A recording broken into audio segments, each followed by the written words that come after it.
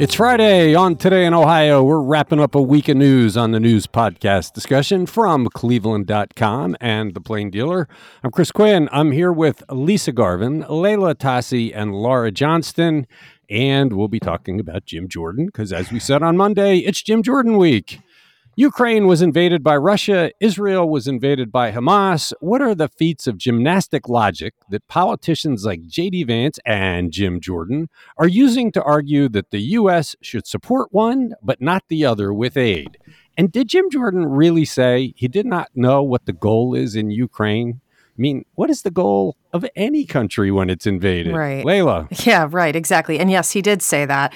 So President Biden, during a visit to Israel, came out strongly in their support, promised an unprecedented support package to come to Israel's defense. The Senate is expected to vote soon on a bipartisan resolution that states the Senate stands firmly with Israel and firmly against Hamas. Senate Majority Leader Chuck Schumer said that after it passes the resolution, the Senate will follow up with a real swift, decisive action and resources. Many Republicans, including Vance and Ohio's finest, Jim Jordan, support aid to Israel, but they're meanwhile very skeptical of sending more money to Ukraine. Vance co-authored an opinion piece in The Hill with Kevin Roberts, who heads the Conservative Heritage Foundation think tank. And in it, they cautioned against using the crisis in Israel as what they called a plan B to get support for President Biden's Ukraine funding request. They say that instead of holding up aid to Israel for additional Ukraine funding, Congress should give that situation in Israel the separate debate and vote that it deserves. They argue that Israel is a democratic, historic U.S. partner and a key ally in the Middle East, whereas Ukraine is still shedding Soviet-era corruption and is not a NATO partner. Also, they say Israel's neighbors aren't likely to help the war effort, and the U.S. is likely to be its only source of aid. So, as you pointed out, Chris, Jim Jordan did indeed say he doesn't know what the objective is in Ukraine. It's to repel the invader. What's the right. I mean, it's an absurdity. Look, these guys got caught, right? Instead of doing the right thing on Ukraine, which this is, we're going back to World War II times. You don't appease an invader. I mean, Russia's doing what Germany did. You can't allow that to stand. But these guys have decided to make it a political issue. Rather than do the right thing, let's play politics with it. And then Israel gets invaded. And they're in a really tight spot. The most ridiculous thing is trying to parse it. I mean, to say, this is completely different. No, it's not different at all. A country that is a friend has been invaded by an aggressor. We should help in both cases because world peace is important. And once countries think they can start invading willy-nilly, we're all in trouble. They look terrible here, but, that's Vance. Vance is a fire starter. He's just like Donald Trump. I'll say anything to get a headline. Ooh, if I can try and make Biden look bad by coming out against Ukraine aid, I'll do that. Forget right and wrong. But because Israel is such a popular issue, they can't say the same thing with Israel. So they come up with this ridiculous set of statements. But to say, I don't know what the aim is in Ukraine, it's just, he can't be that dumb. Right. I thought particularly icky is the argument that Ukraine has wealthy neighbors that could help them. And in the Middle East, Israel has fewer allies. So I just thought, that's a gross way to split hairs here and decide which is going to get U.S. support. We are seeing so many examples in recent weeks of the fringe of the Republican Party really cooking itself. We've seen it in Ohio with Issue 1 and some of the other shenanigans that Matt Huffman has orchestrated. We're seeing it in Washington. The Republicans cannot come up with a House Speaker because they are so horribly broken. And we're seeing it here. You can't say we must defend Israel, but we shouldn't defend Ukraine. There is no way you can make that case. There's nothing to back it up. And here they are standing before the Fox News cameras saying exactly that. I'm wondering, Ukraine was the popular cause. Everyone was behind. How did this change What because politically shifted? they think they can create a polarization issue. It's if Biden is supporting Ukraine, I'm not going to do it because I'm against Biden. It doesn't matter what's right. It doesn't matter that you have to stop aggression in any form. They're doing it just to get political points. So they've all been on Fox News and the conservative media saying, harumph, no aid to Ukraine. I can't see Ukraine from my backyard. It's idiotic statements. But then Israel happens and they are stuck. Yeah, I mean, the ridiculous thing is they're trying to parse it. You can't parse it. We should be helping in both cases. This is bad in both cases. But it tells you everything about Vance and Jordan. They don't care about doing the right thing. They just care about party nonsense. Vance is turning out to be a disaster as a senator. You're listening to Today in Ohio. The battle over legalizing abortion has been one of the two big news stories of late summer and early fall, with the people fighting it telling a whole lot of mistruths. Might one reason be that for their ridiculous claims be that they don't have enough money to get a real message out? What do we know about the campaign spending, Laura? Well, the side that's trying to get you to vote, I've got to think about this, get you to vote no, are spending half as much money as the yes side. And that's since September 6th. The groups that are supporting State Issue 1, they're spending $9.3 million on TV and radio ads. That's twice as much as the $4.6 million spent by the no side. And that's according to a Republican consultant who tracks the political ad spending. Republican Governor Mike DeWine is definitely in the no camp. He's gotten hands-on in this effort to defeat the abortion amendment, is now trying to say they're the underdog, they're the good guys. He immediately brought this up when he was asked earlier this week about thoughts on how the campaign is going. He said, look, we'd like to have more money. He's hosted fundraisers. He's recorded a TV commercial with his wife for the anti-Issue 1 campaign. But I think we're really going to see these millions of dollars on ads ramp up as we go into the final weeks of the election. And it won't matter because people made up their minds. The bogus thing, the theme that they've settled on is this goes too far. It doesn't go too far. Right. It basically makes a health issue, an issue between a doctor and patient, but they've got nothing. They know that Ohioans largely favor abortion. They know that people have made their minds up, and so they keep trying to whittle away with total BS. I mean, this doesn't go too far. That's an artificial argument that is suddenly what they're trying to say. This is too far for everybody. Even if you're pro, it's too far. And that depends. They have this idea that, abortion is legal in the state of Ohio anyway, right? Which is only there on a technicality because of a judge. So yeah, I feel like they're just trying to confuse everyone, in part because of the Issue 1 in August, in part because of the name of Protect Women Ohio, in part because, I don't know. I feel like there's just so much nonsense being spewed that, protect parental rights. People are like, wait, which way am I supposed to vote if I want abortion? So I feel like there's some mixed, they're trying to mix people up. And there's a concurrent theme running here, and it showed up when Fran DeWine, next to her husband, says that this means abortions can be done at any time up until birth. So that's a concurrent theme that they're leaning on as well. Which is not actually true. I mean, it says 22 or 23 weeks. It's the viability. And only in the case of an extreme, issue, consulting with a doctor, would it be legal after. I don't think we're going to see 8-month abortions. That doesn't happen. Well, the other thing we know is Ohioans aren't going to be bamboozled. They weren't bamboozled on Issue 1 in August. They're not going to be bamboozled here. I think Ohioans actually showed they resented the Frank LaRose lies about the Issue 1 in August. I think people were annoyed that their leaders were doing such dastardly deeds, and the same thing's going to happen here. People made their minds up on this a long time ago, and they're flailing away trying to get ground. I was disappointed in Mike DeWine and some of the things that he said, because he's peddling some of the mistruths about this thing. I just don't think they're landing. I don't think any amount of TV time is going to matter. It doesn't matter how much money is spent. When people vote, they know how they're going to vote on this one. You're listening to Today in Ohio. The Cleveland Museum of Art is not sitting idly by while a New York prosecutor tries to take one of the museum's most famous sculptures. Lisa, what's the latest chapter in this battle, which has caught some national and even international attention? Yeah, the Cleveland Museum of Art has come out swinging. They have filed a suit against Manhattan District Attorney Alvin Bragg over the seizure of a $20 million draped male figure headless statue. They say that the suit seeks declaration that the museum is the rightful owner. They say they legally acquired it in 1986 from a New York City art gallery for $1.85 million. Museum spokesman Todd Messick says, "We take provenance issues very seriously." He said that Bragg's evidence on this statue has fallen short of persuasive proof that the statue was stolen from Turkey, as claimed. Turkey, they say, has also never tried to claim it, although officials in Turkey have claimed that there's new evidence just before the seizure occurred.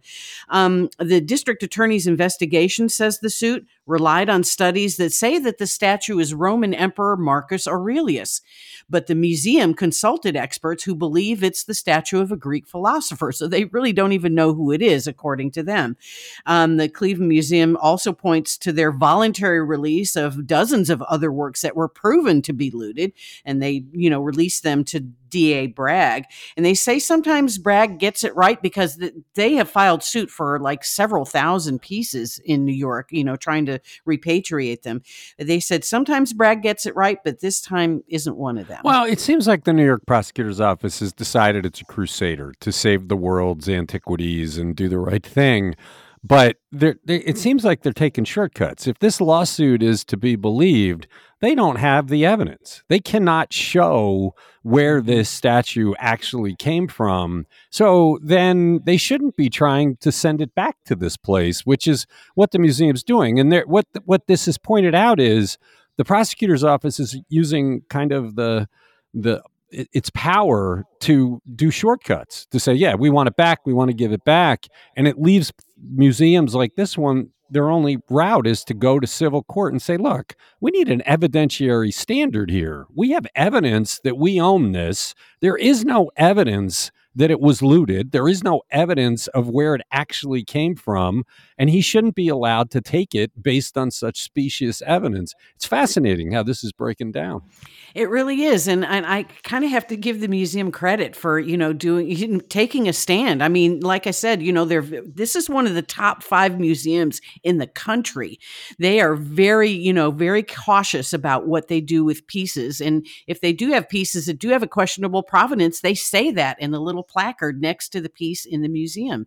So, and, contrast this with Oberlin. Earlier this week, their museum gave up a 1911 drawing from a Viennese guy that they said was, looted by the Nazis, and they're going to the families. The descendants are getting these drawings, which are going to be auctioned off, which will maybe disappear in private collections. But what's wrong with this picture is that the New York office has appointed itself the hero of this story. Mm-hmm. If the Justice Department believes this is a problem, then it ought to assign a special prosecutor in D.C. to make this their project. Why does some guy in New York unilaterally decide I'm going to be the arbiter of what's right and wrong? And so I think the museum has taken a really fascinating, strong stand. And unless New York can prove it, they ought to stop. And really, the Justice Department ought to tell the New York prosecutor, this isn't your job necessarily. We'll take it from here.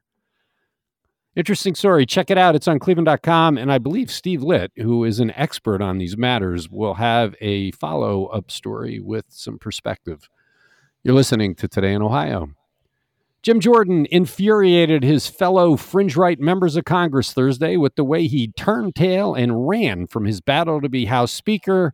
What's the maneuver that had his most ardent supporters so boiling mad that he immediately abandoned it, and had fellow Ohio Congressman Dave Joyce play a key role in it? Laura.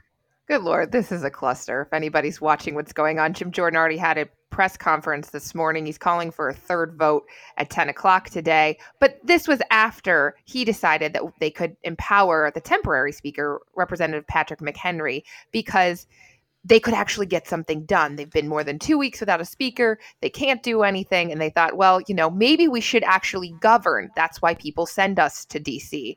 But no, that got a big pushback. Dave Joyce had been a big proponent of creating more power for the speaker pro tem role.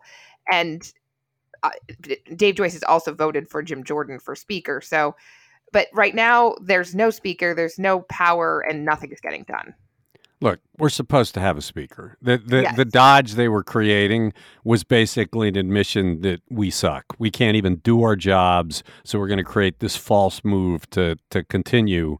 When really what Dave Joyce and his fellow moderates should do is reach across the aisle. It's amazing to me they won't do that. They're all in Congress together. They're all supposed to move the country forward. If they went to the Democrats and said, look, who would you accept? Who on the Republican side would you accept? We're the majority. It has to be a Republican.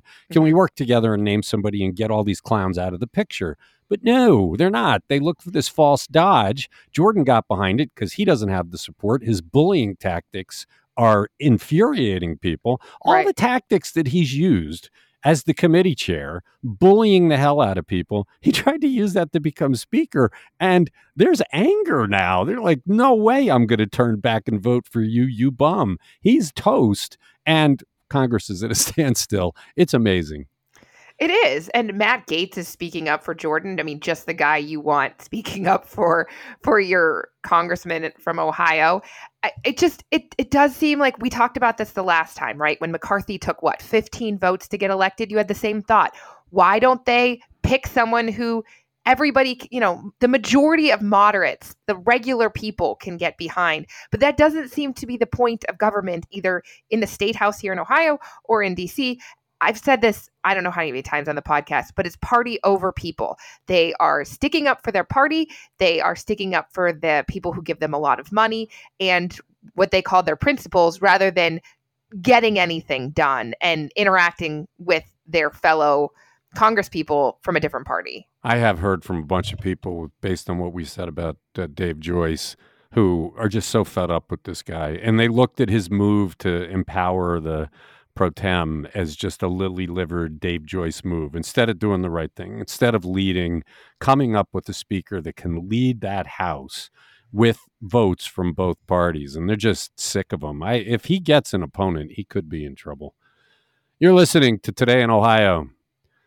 The proponents of participatory budgeting in Cleveland are all about empowering people in the neighborhoods to have a voice in how their taxes are spent. So is it a surprise that the signature group representing the city's neighborhoods has come out against it this week, Layla? I don't know how surprising this is, really, but Cleveland Neighborhood Progress, which serves as the umbrella organization for community development in Cleveland, and it works closely with the city's 20-some neighborhood-based community development corporations. And they are echoing what Mayor Justin Bibb has been saying. They're not opposed to the concept of participatory budgeting, but this particular proposal, which would change the charter to forevermore force the city to commit 2% of the city's general fund each year to the participatory budgeting exercise, is just too extreme, is what CNP is saying. That's about $14 million every year that would go into projects that community members get to nominate and vote upon, even when times are tough for the city and they might not have $14 million to spare.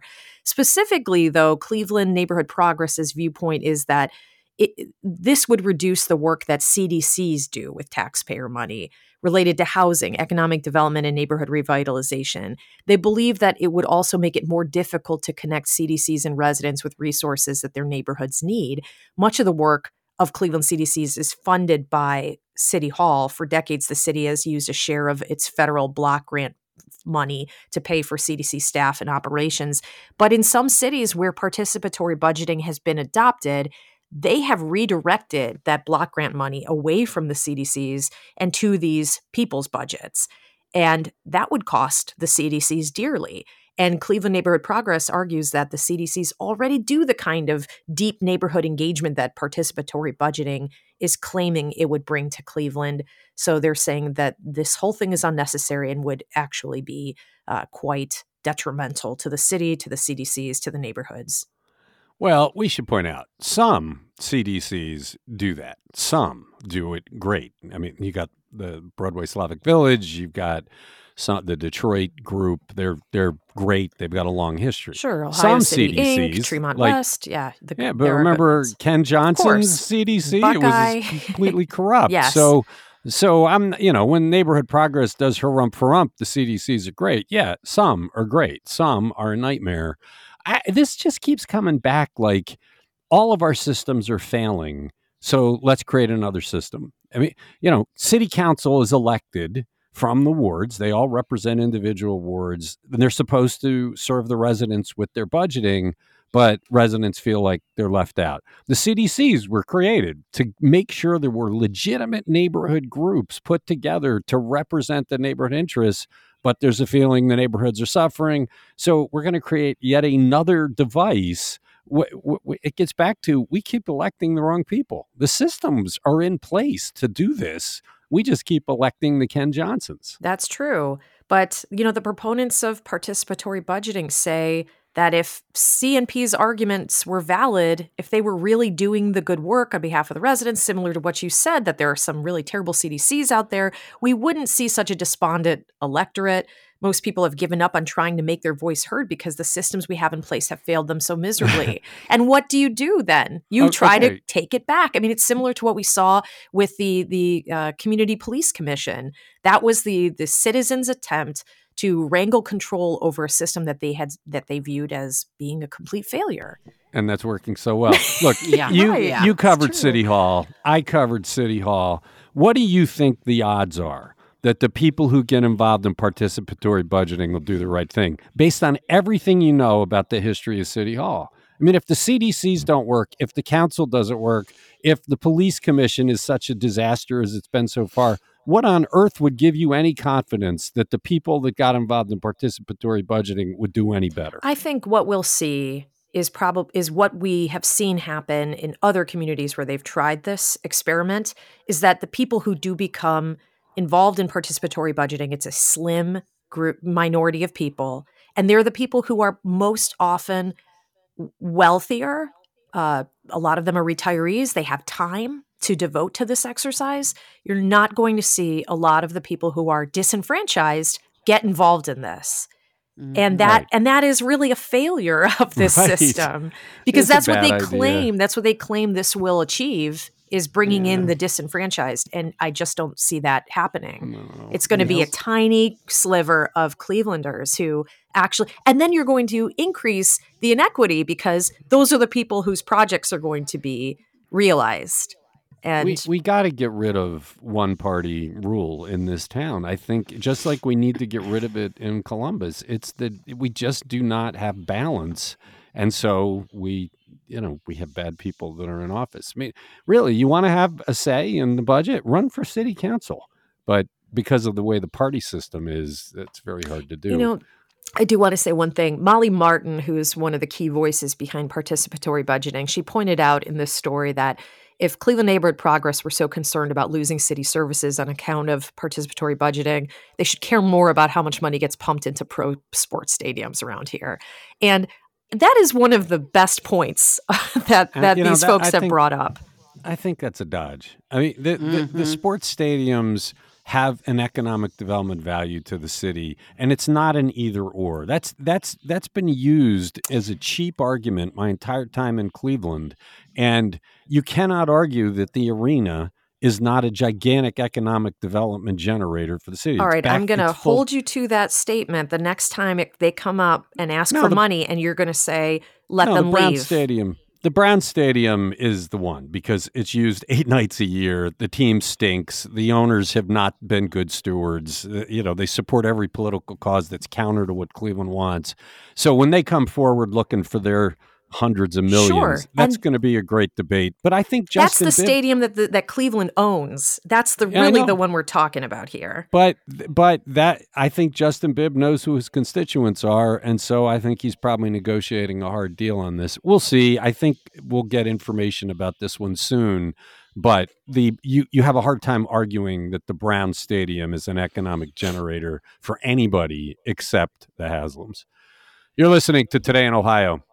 Should we be concerned about the person Dave Yost is championing for Ohio Solicitor General? Lisa. Well, there's a little whiff of MAGA about this guy. The new Solicitor General announced by Attorney General Dave Yost earlier this week is Elliot Geiser. He's replacing outgoing Solicitor General Ben Flowers. Geiser is currently an attorney at Jones Day in Columbus. He's an Ohio native. He's a former law clerk for Supreme Court Justice Samuel Alito. And in 2020, he was an attorney for the Trump re-election campaign, focusing on election integrity issues leading up to the election.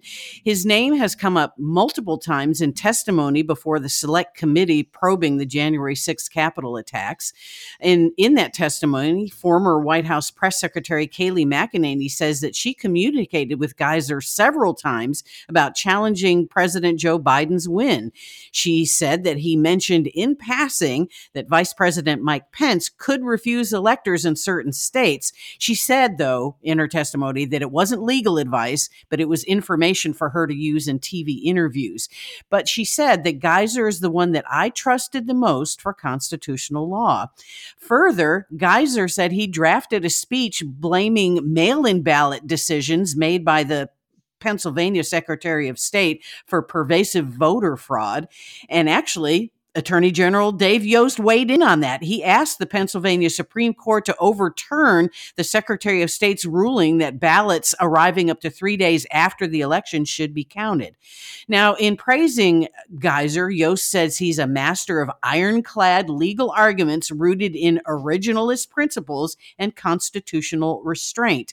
Geiser, for his part, says he's eager to stand up for Ohioans consistent with constitutional principles of federalism and rule of law. And can you count the buzzwords in there? Well, look, you can argue that what Pennsylvania did crossed the line. They changed the rules mid-election. They did it in part because of COVID and what COVID did to the whole election process. What you can't do is say there was pervasive fraud. That's just not true. So I think it's very troubling that our Solicitor General is somebody that was pushing the narrative that there was pervasive fraud, because there is no evidence of that. And for that alone, we shouldn't have him as Solicitor General. It's a bad move by Dave Yost. You're listening to Today in Ohio. With anecdotal reports that people are showing up to get the new COVID vaccine, you'd think we'd continue the downward trend we've seen over the past month in cases. Layla, do we have another uh-oh moment? I think we do. The Ohio Department of Health reported Thursday that case numbers increased from 4,997 last week to 5,506. So it's a tiny uptick, but as you said, I mean, we should be seeing numbers falling if the vaccine is as effective on the current variant as we've been told, right? So the total COVID-19 case count since early 2020 in Ohio has now reached 3,537,570. There were 221 Ohioans newly hospitalized in the past week, raising the total since the beginning of COVID-19 in 2020 to 143,627. So yes, the numbers appear to be on the rise despite the release of this latest vaccine. And what we hear are lots of people going to get it. Yeah, I know so many people that have had COVID in the last 2 months that it feels like we're at the height, because I did not know that many people were getting COVID before. We've got it in our newsroom again. So it does feel like we're at a dicey point. I don't know. I hope people get the vaccine in larger numbers. You're listening to Today in Ohio. A good bit of the debate over legalizing marijuana in Ohio has been about what it might mean for children. But Lisa, there's another drug that is affecting children, it turns out. What's the alarming statistic released this week? And the drug is nicotine. And the Ohio Department of Health statistics up through September of this year found that 263 children age 5 and younger were reported to the Poison Control Center for poisoning from nicotine vape pens. There were 300 in all of last year, so we may even catch up or surpass that before the end of the year. And he says exposure to, vape pens has almost tripled since 2015 across all age groups. You can, the kids that were called into the Poison Control Center, they were exposed either from smoking the vape pen or just touching it. So ODH Director Dr. Bruce Vanderhoff says he's raising the alarm that liquid e-cigarettes are an increasing risk for young children. They need to be stored far away and out of sight, and don't put it in your purse or pocket where they might find it. Well, and it's the same thing with the marijuana gummies, right? If you've got those in your house, you've got to take the same care. And this comes down to people just protecting stuff. When I was a kid, and Lisa, surely when you were a kid, cigarettes were ubiquitous. They were everywhere, you know? But I mean, my parents both smoked when I was a kid, but we knew you better not touch them. So. Well, that people kept them, on the coffee table in like a box or a cigarette dispenser, so it was really easy to steal them. There were ashtrays everywhere when we were growing up. You're listening to Today in Ohio. Barbie was the story of the summer, and we'll likely see a whole lot of pink on Halloween night. That's in a week and a half. But Barbie is also a museum exhibit in Ohio, believe it or not. Susan Glazer checked it out. What did she find, Laura? This is at COSI in Columbus, which is a great science museum. And Barbie's 200 careers throughout her 64-year life are on display there, from nurse to pilot to president. And not only can you see the dolls, there's a large collection of that, but you can see the real-life heroes who inspired the dolls, and you can try to act them out. So you can take the podium as the president, you could try to fly a plane, and it's mostly for kids 10 and under, but they can, jump inside a toy Jeep and pretend to be a wildlife photographer or test out their balance on a surfboard. So it's a way to explore all sorts of careers through the Barbie lens. You'd have to have a kid that was super Barbie crazy to drive 2 hours from here to attend that exhibit, right? Well, I think part of if you're going to Columbus anyway, and a lot of people do, and they go to the American Girl Museum, I want to call it a museum. It feels like a museum, but it's a store. If you're going to go down there anyway, it's a great thing to do with your kids. My sister lived in Columbus for a long time and had a COSI membership. So I used to go there with my kids pretty often. When I was a kid, actually, COSI was downtown Columbus, and they had sleepovers for Girl Scouts. So I went once a year and we'd stay up and be in the museum all night, which was really cool. I don't know if they do that anymore, but if you're in the Columbus area, you're looking for something to do with your kids over a break this fall or winter, I think it would be a really fun one. Okay. That's it for Today in Ohio for the week. Thank you, Lisa. Thank you, Layla. Thank you, Laura. Thanks to everybody who listens to this podcast. We will return on Monday with another. We won't return on Monday. Oh, that's right. I forgot. We are going to have to skip Monday because there's so many commitments. We will return on Tuesday. Thank you, Lisa. That would have been a big mistake. Talk to you Tuesday.